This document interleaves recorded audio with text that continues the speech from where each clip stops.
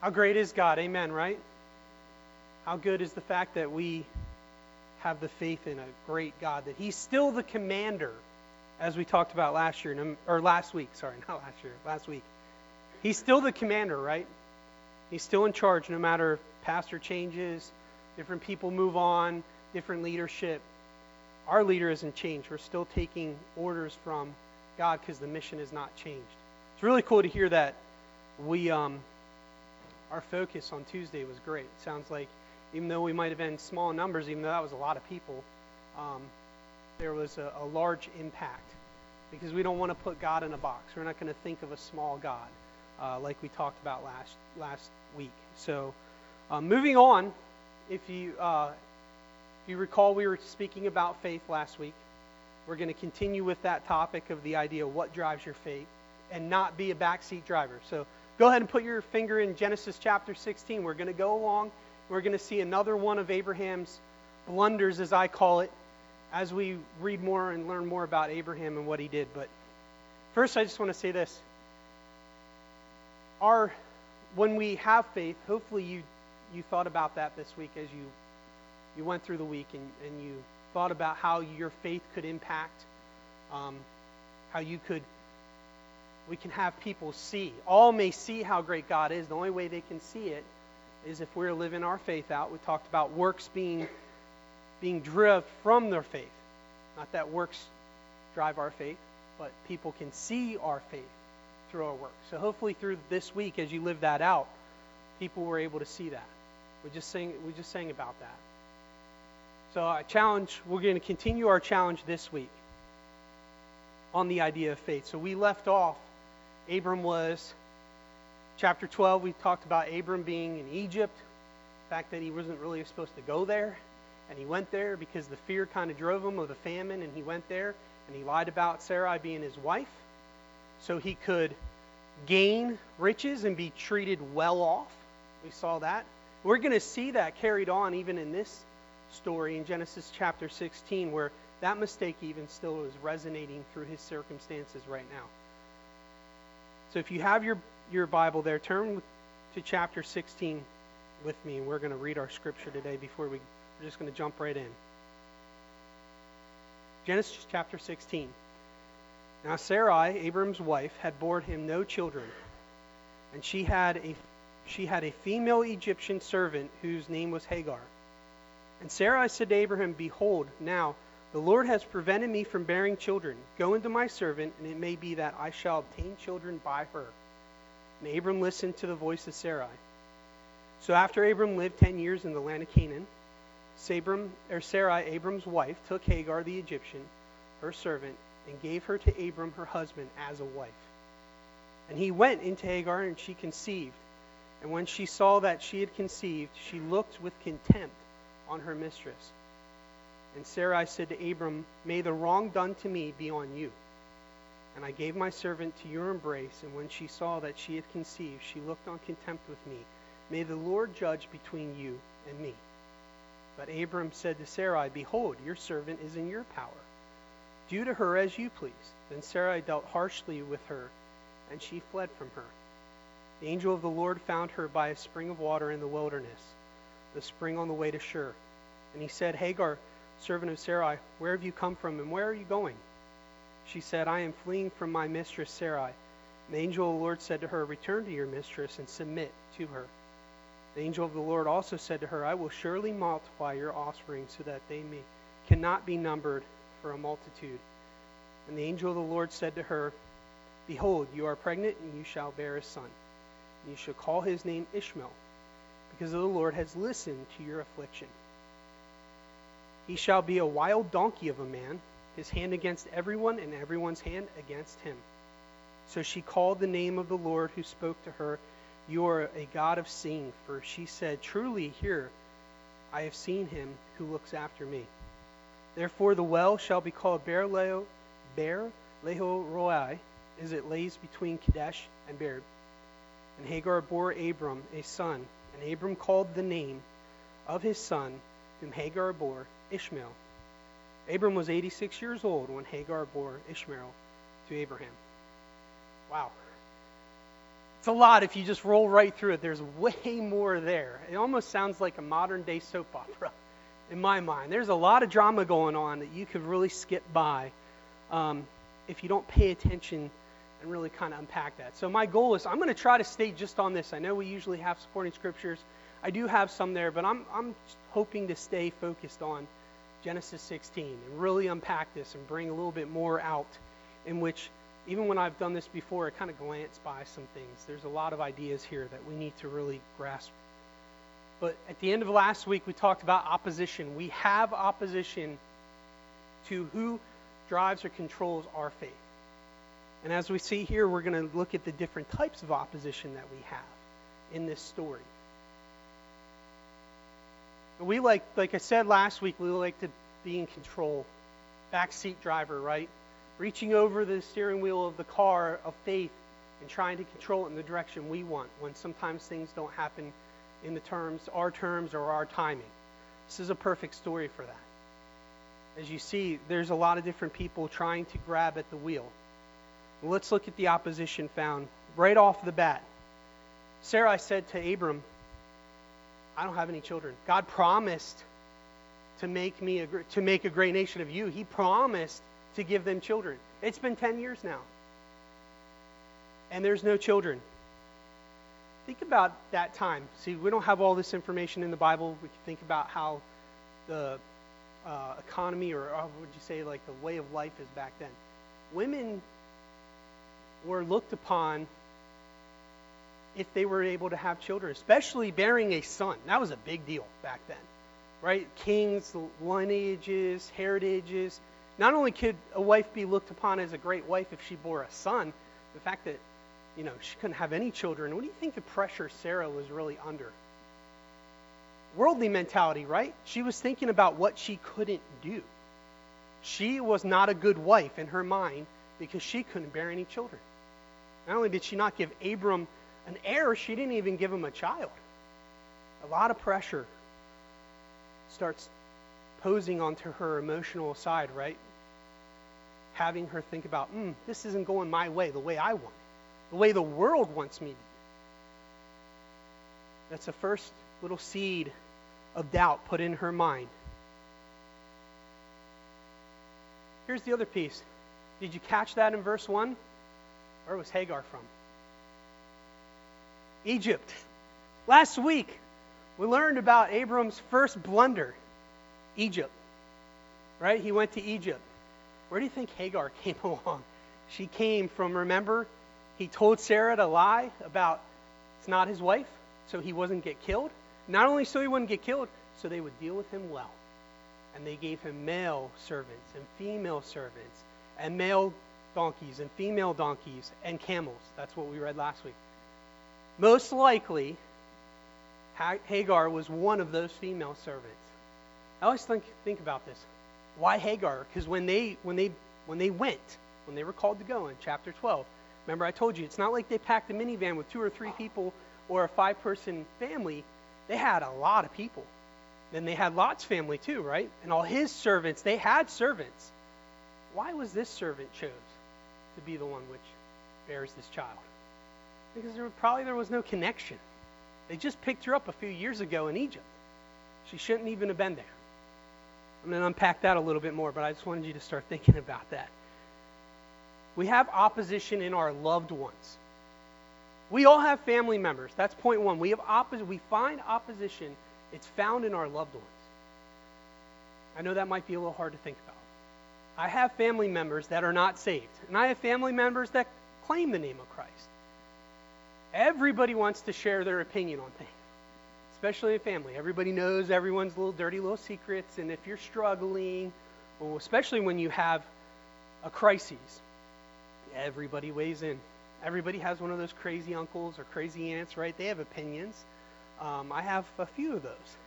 And I'll be seeing them in a few hours because it's family reunion day. No. But we all have those people in our lives. Maybe they're friends, but they're loved ones. We do cherish their opinions. But if they're not of God, should we really be cherishing those opinions? They do weigh on us. They do have an influence. But how much influence should they really have? How much do we allow them to have? It's in that crisis, that moment.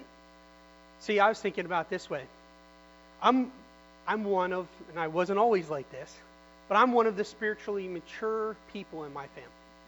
Wasn't always like that, but now I am one of those.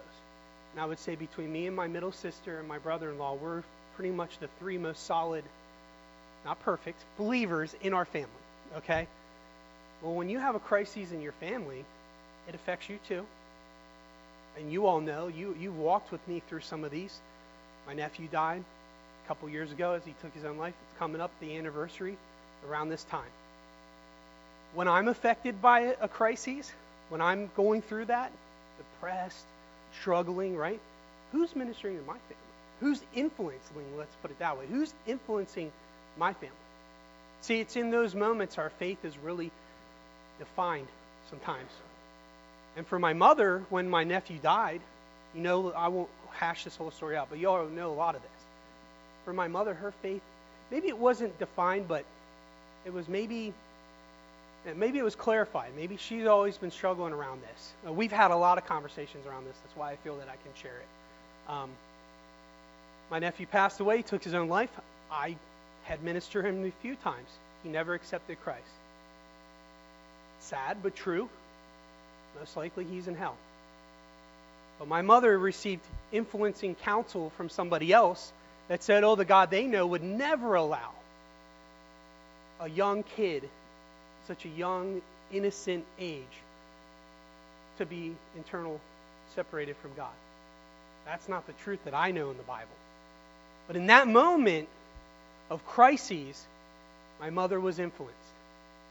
And that moment defined her faith. We still have debates. And she's even more strong now with that backing of that person to kind of argue with me about theology and where the scripture says. So even more, now her faith has been defined by that. I was thinking about that. Because as Abram and Sarai are going through this situation, who's influencing them?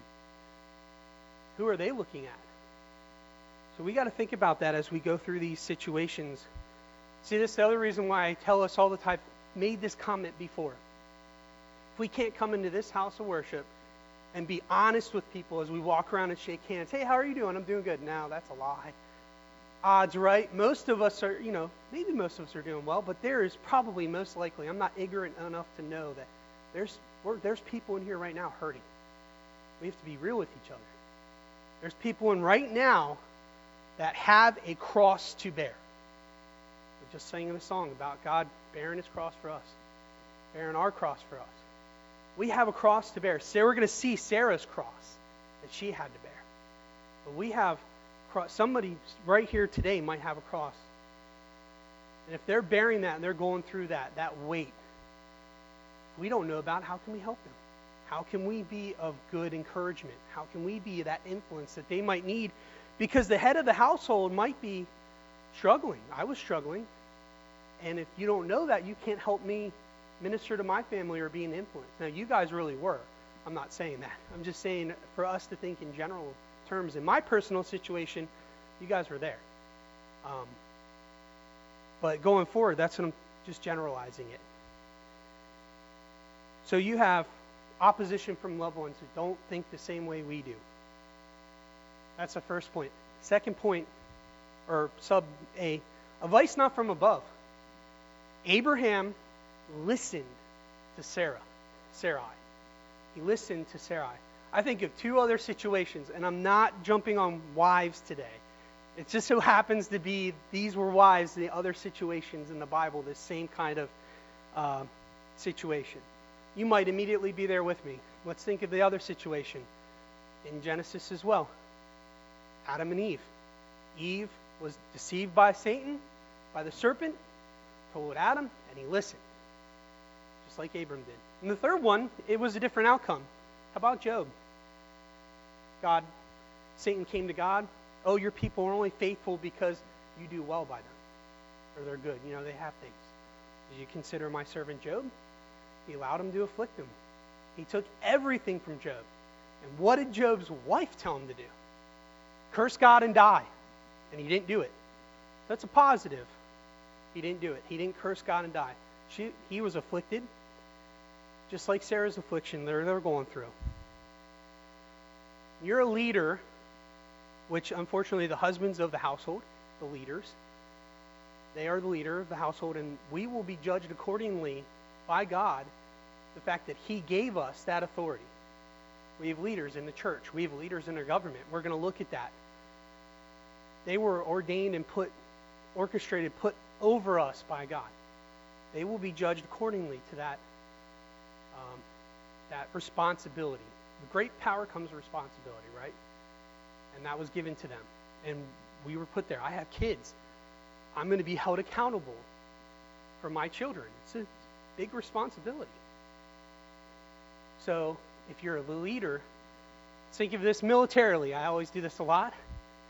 The military leaders go, the generals are sitting around the war room, and as they're talking strategy, does the scribe or the page or the infantry soldier, does he come into the war room and give his opinion on how they're going to do the battle and attack? No, he doesn't. He doesn't have any say. Orders don't flow upwards, they flow downwards. Even not in the military, even in jobs. I don't go to my boss and tell her what I think we should do. Doesn't usually work well when you do that. So the generals are in the war room. They're figuring out what to do. As I said last week, God is our commander-in-chief. He's over us. We might have lost a human that's in charge, or leadership changes. Next man up. It's next man up. But the person giving the orders has not been changed. It's God. So we have to have that faith. That has to drive our car. We have to listen to that. But we can't listen to people underneath us. Not saying that they don't have any good wisdom sometimes, but that's not how it works. It doesn't work like that. It's not meant to be. If you're the leader, you have to be thinking, you have to be getting your wisdom from above. I think we all know that. If you think of who you have in your lives that share to you, that you go, and if you're struggling, you go, and that's your confidence, person of confidence. We look at that in discipleship. You usually have somebody that is, I don't mean this to say age-wise, but it usually flows like that. The person who that you trust and you admire and they give you great wisdom is usually generally somebody older than you, because they've lived it and they know from mistakes and they can help you and you trust them. But you should be doing that for somebody younger than you. I would say spiritually. Let's just keep it that way. Spiritually older, spiritually younger. That's the model we should follow. But we need to have a voice from above. Going forward, we need to be on our knees. We need to be praying. Right now, like I said, there's people hurting. We need to be praying. As we're transitioning, as we're moving forward, we had a huge national night out. We need to be praying for the harvest, because like last week, we don't know. That ministry is not over. Just because we physically are done with it, in that moment, we ministered in a moment. The Holy Spirit's still doing the ministry. We need to be on our knees. We need to be praying. It's not up to us. We just do. We go, we went, we did. But as I said, the ministry can continue for years on. We don't know if maybe later a person talks to somebody and that person says something that just connected and brought back, the light bulb goes on. Oh, that guy I met in the parking lot, he said that too. Now you have two people saying the same thing. Sometimes it clicks sometimes automatically. And it just reinforces maybe something you said, and you were a stranger, and maybe somebody they knew, somebody at work who's also a Christian, they helped. So we have to have the voice the voice has to be from above. I'm sorry, it can't be from not above. That's the point. Our second form of opposition, unfortunately, is found in ourselves. Like I alluded to, Abraham stepped in his own way. Hagar shouldn't even have been there. Like I said, if you see in verses 1 and 3, it says that she was an Egyptian. Now Sarai, Abraham's wife, bore him no children. She had a female servant from Egypt. You didn't catch that? That was the idea. Abraham is his own opposition here. Since something he did 10 years ago is now causing a little bit of havoc. She shouldn't even have been there. And because he was selfish, pride of life, he wanted to be revered more. He wanted to have grow in his earthly treasures, right? Worldly thinking. Oh, so they will deal with me well. And I'll multiply things. Servants, male, females, animals, livestock, right? That was his motivation. His opposition was himself. He was in his own way. Let's think about Sarah's opposition of herself. Let's think of it from her perspective. Sarah wanted what? I said this a little earlier too. She wanted a children. She wanted that status in life of being a good wife. The measurement back then was the fact that she was able to bear children. That was a selfish motivation on her part. She was her own opposition in that perspective.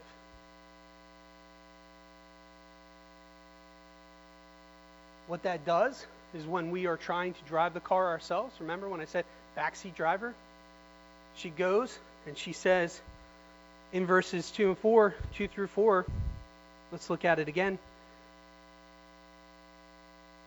I'm just going to focus on the one where she says that God kept from her. You caught that before. Behold, the Lord has prevented me. In verse 2 right there. I won't read it again. We already read it. But the Lord has prevented me from bearing children. Really? He promised to her. See, it didn't happen in her time. It didn't happen in what her expectation was going to look like. God told them that he was going to make them a great nation. Did he not? He did. But it didn't happen in her terms, her way. Do we do that? Yes, we do. We definitely do that. See, a situation could look bad. I gave you that example of the pastor who took on a church that wasn't his denomination, wasn't his theological backing. And not only did he step into that situation, the former pastor was going to be there in attendance week to week. I thought that sounds horrible.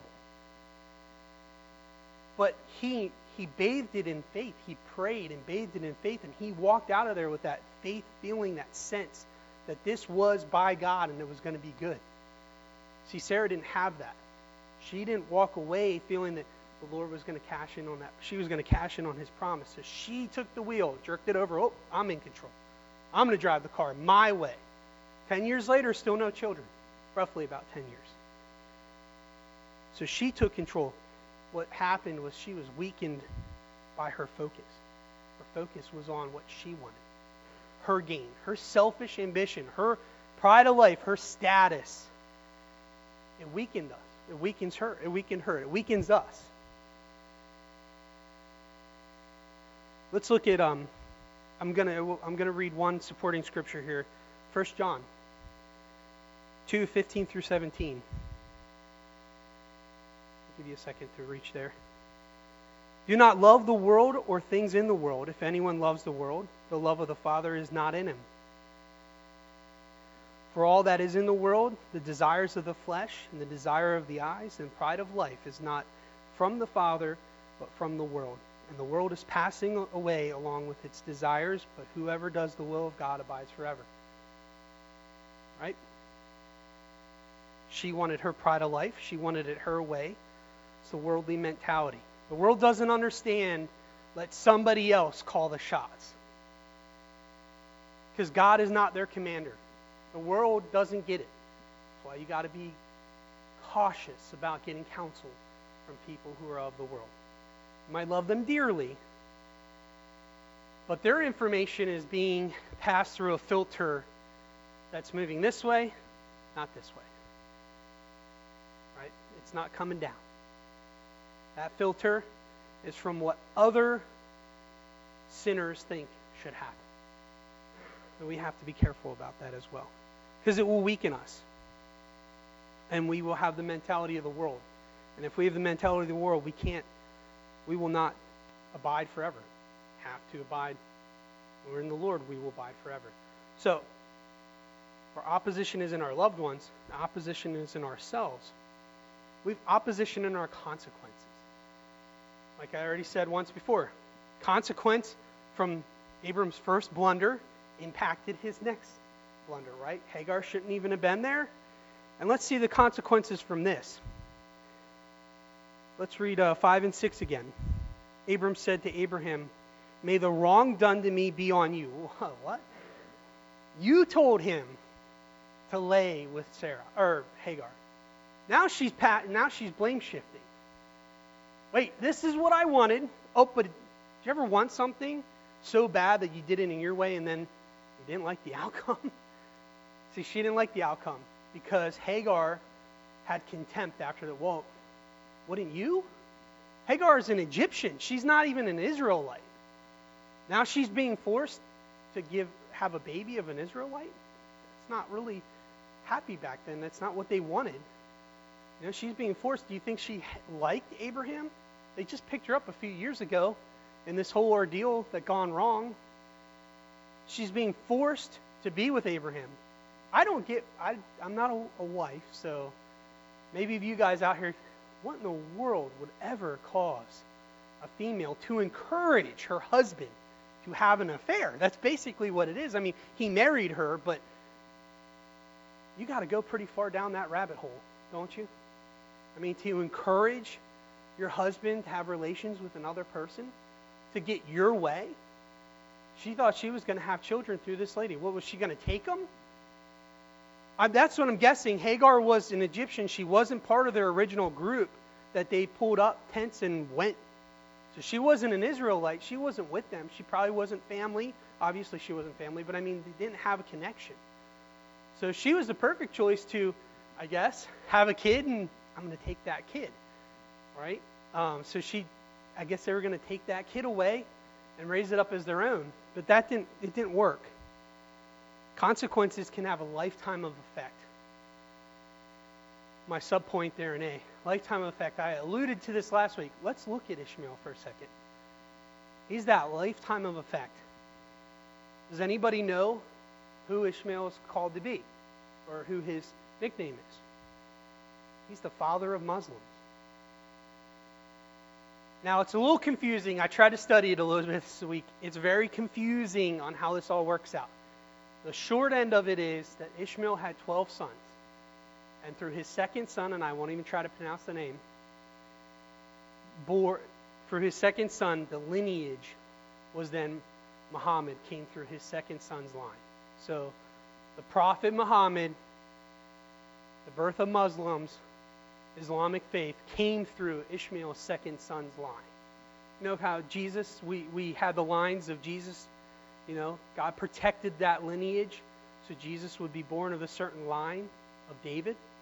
Same idea, not protected by God, obviously, but the line of Muhammad came through Ishmael. So not all Arabs are Muslims, not all Muslims are Arabs, but look at the idea a little bit. Obviously, God promised this. If you read with me about him in verse 12, he shall be a wild donkey of a man. His hand against you and your hands against him, right? Wild donkey of a man, I don't think that means he's going to kick his back feet and rear up and Eeyore all over. That's not the idea. What it is those 12 tribes of Ishmael, they were nomads. They were wild. They were not held to any distinct area of land. So to really gauge who they all became, it's really hard. They meshed in with lots of other people groups. The Mediaites, that was the primary group of people that they all kind of mushed in with. So out of his lineage, you can see the actual promise that God made. His hands will be effect on them. It's still going today. The Muslims are still against Israelites for the battle of that land. Their hands against him and his hands against them, right? It's still being done today.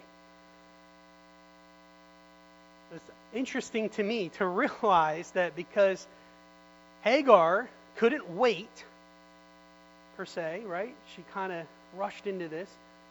Let's look at it from Abram's perspective, though. Or what really is on Abram. He's a leader. Job didn't follow his wife. He didn't follow her ungodly counsel. She said, curse God and die. Abram still, it's not all Sarai's fault. I'm not pushing the blame on her, only on her. Abram still did it. He still chose to do that. He was given the promise by God. directly to him, I will make of you a great nation. He received the promise, but again, there's him trying to drive the car too.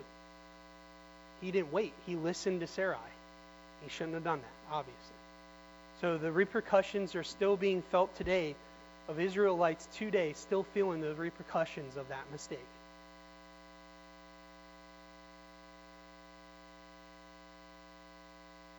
Read with me Romans 13, 1 through 4.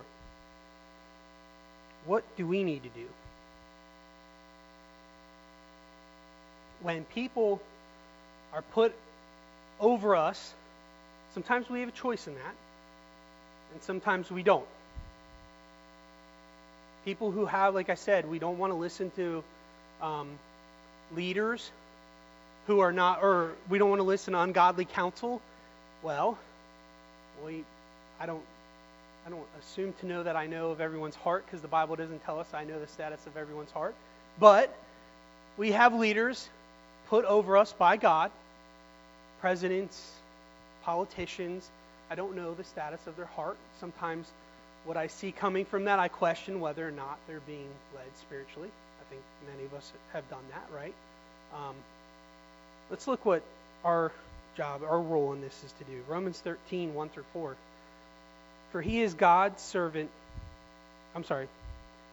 Let every person be subjected to the governing authorities. For there is no authority except from God, and those that exist have been instituted by God. Therefore, whoever resists the authorities resists what God has appointed, and those who resist will incur judgment. For rulers are not a terror to the good conduct, but to the bad.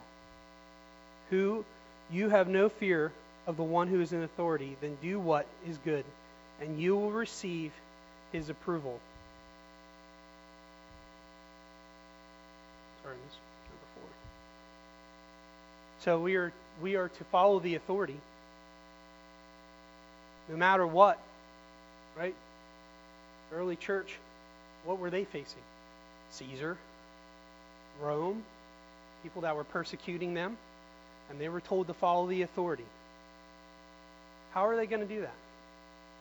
How are we going to do that today? Because the church is starting to get persecuted a whole lot more than I ever remember. It's interesting, in youth, we watch God's Not Dead too.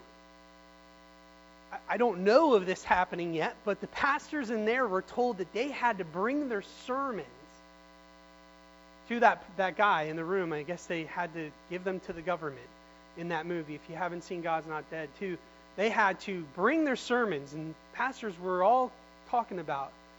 And one of the pastors decided not to do it. I don't know of any of that being done right now, but couldn't imagine that could not be far off from the horizon, right? I think that's possible, that could happen. I pray that I have the strength, if I'm a pastor at that time, to do the right thing. And I don't even know exactly what that is, I'll be honest with you. So I would hope that I would be directed by the Lord at that moment. But how are we to deal with authorities and influences that are not from God? Faith. That's what we're talking about, right? That's what we're talking about right now. What was the definition of faith from last week? Complete confidence in a person or thing. That's not on the notes today. I'm just recalling that from last week. Complete is the word. Remember, we talked about that. Complete confidence. Well, who are we to have complete confidence in? Who's that person or thing? God. The commander that's still in charge. God. And his truth is that thing. And his word. He tells us in his word that we are to submit to the authorities. He has a plan. Do you have the faith and the patience to wait on the Lord? That's my challenge. Going forward, that's my challenge. I'm kind of speeding up my application piece. But that's my challenge for us walking out of here today. Do you have that? What's long suffering? We sung a song about the cross, right? Long suffering. have the patience to bear that long suffering, the anguish and the cross that I alluded to, of bearing the cross.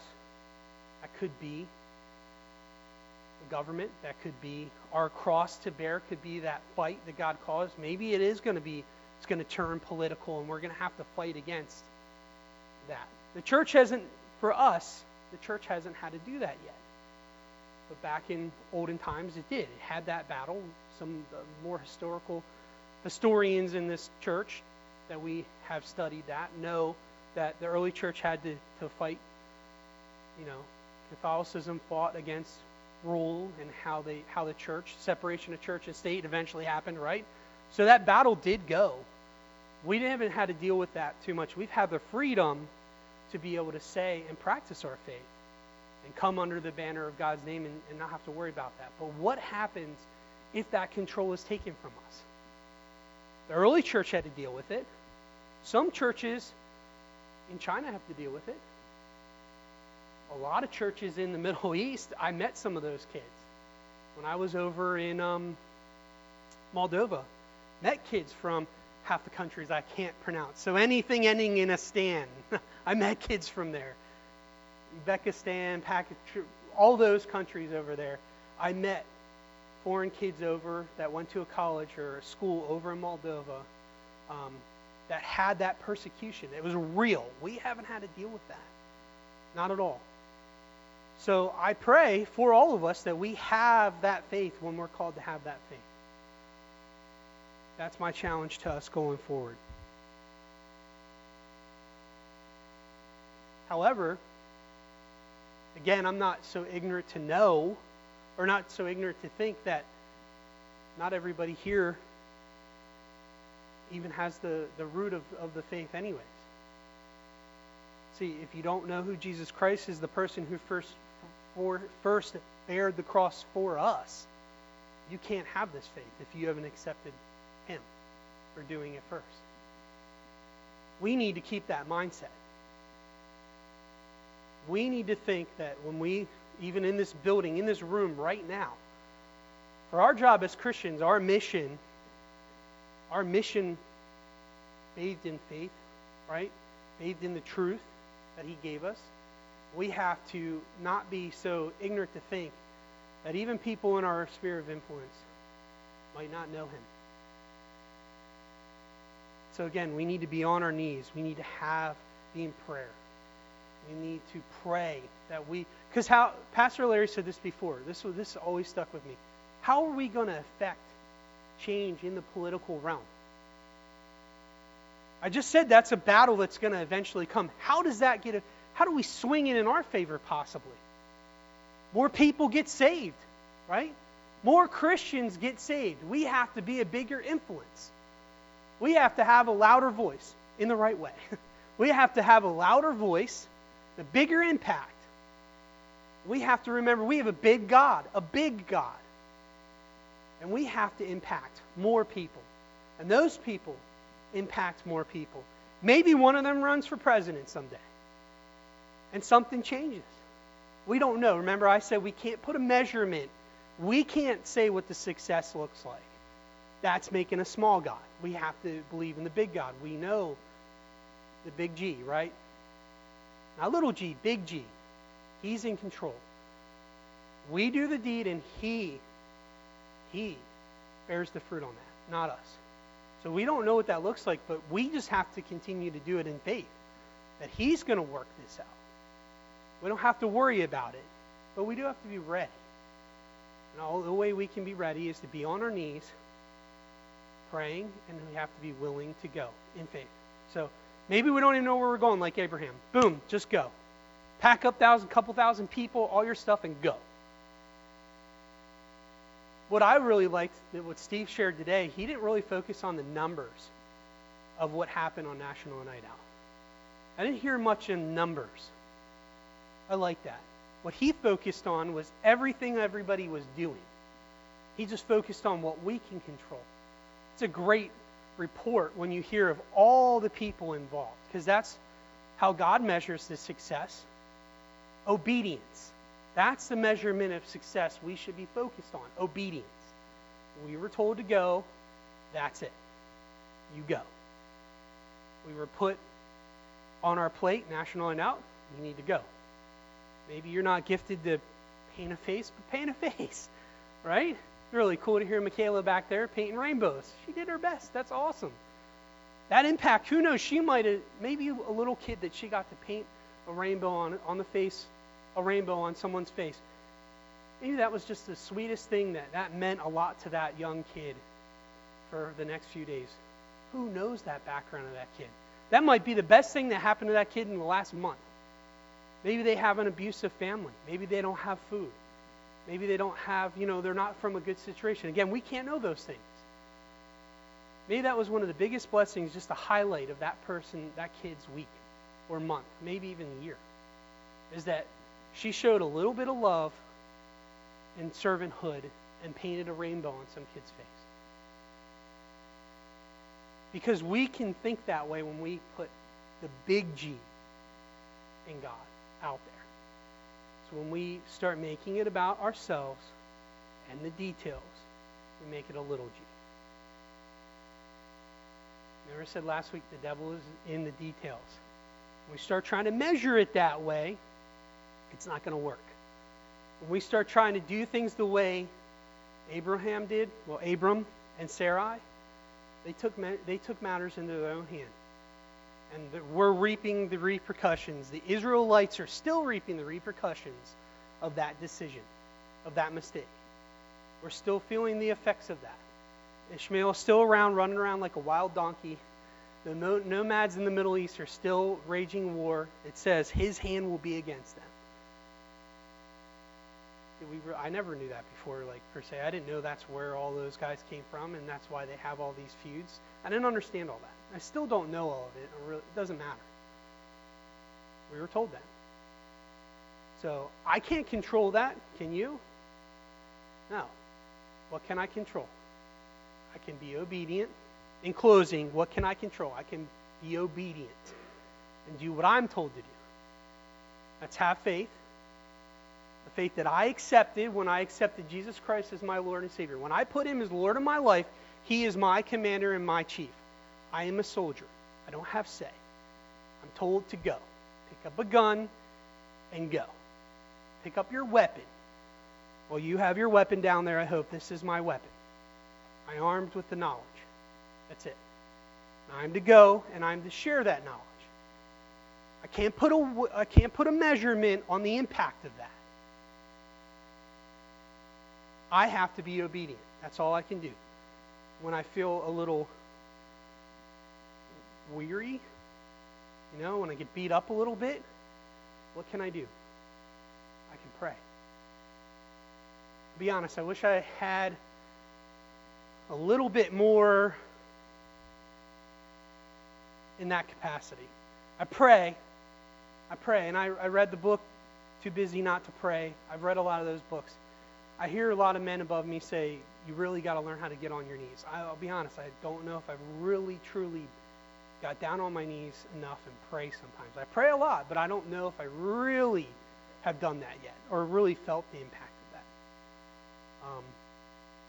that. I think I feel the impact when people are praying for me. When I alluded to some of those situations I've gone, I knew people were praying for me and my family. I knew that. But we have to do that. When we feel weary and we get beat up, we have to be submissive to the Lord. See, that's the thing. We struggle with submitting to authority because we think of man's authority. We have to submit to God's authority. Fall on your knees, remember your place, and submit to His authority. You're not in control. You're not a backseat driver. We're not driving the car. He's driving the car. But you have to be in the car. So if you haven't accepted Jesus Christ as your Lord and Savior and made Him Lord of your life, you have to get in the car first. You have to do it. If you don't know how to do that, there's people out there. I can think of John and Scott, our deacons, Bill. If you have never done that, those men are available. You can come talk to me. You saw John and Scott up here. You saw Steve up here. Come talk to them. They know. I know they know. If you haven't submitted to God's authority yet, you need to do that now. Get in the car, pick up a rifle, stand a post, but you have to become in the army first. You have to get in the car. I know I use all these illustrations, but that's how my mind works. But you have to do that first. So pray with me as I close that we do that. That if you haven't done that, you do that now. And for us who have, and we're in the army, we're in the car, let's pray that as we leave today, we remember that challenge. He's in charge, not us. And we fully submit to His authority. And we walk in faith, not by sight, going forward.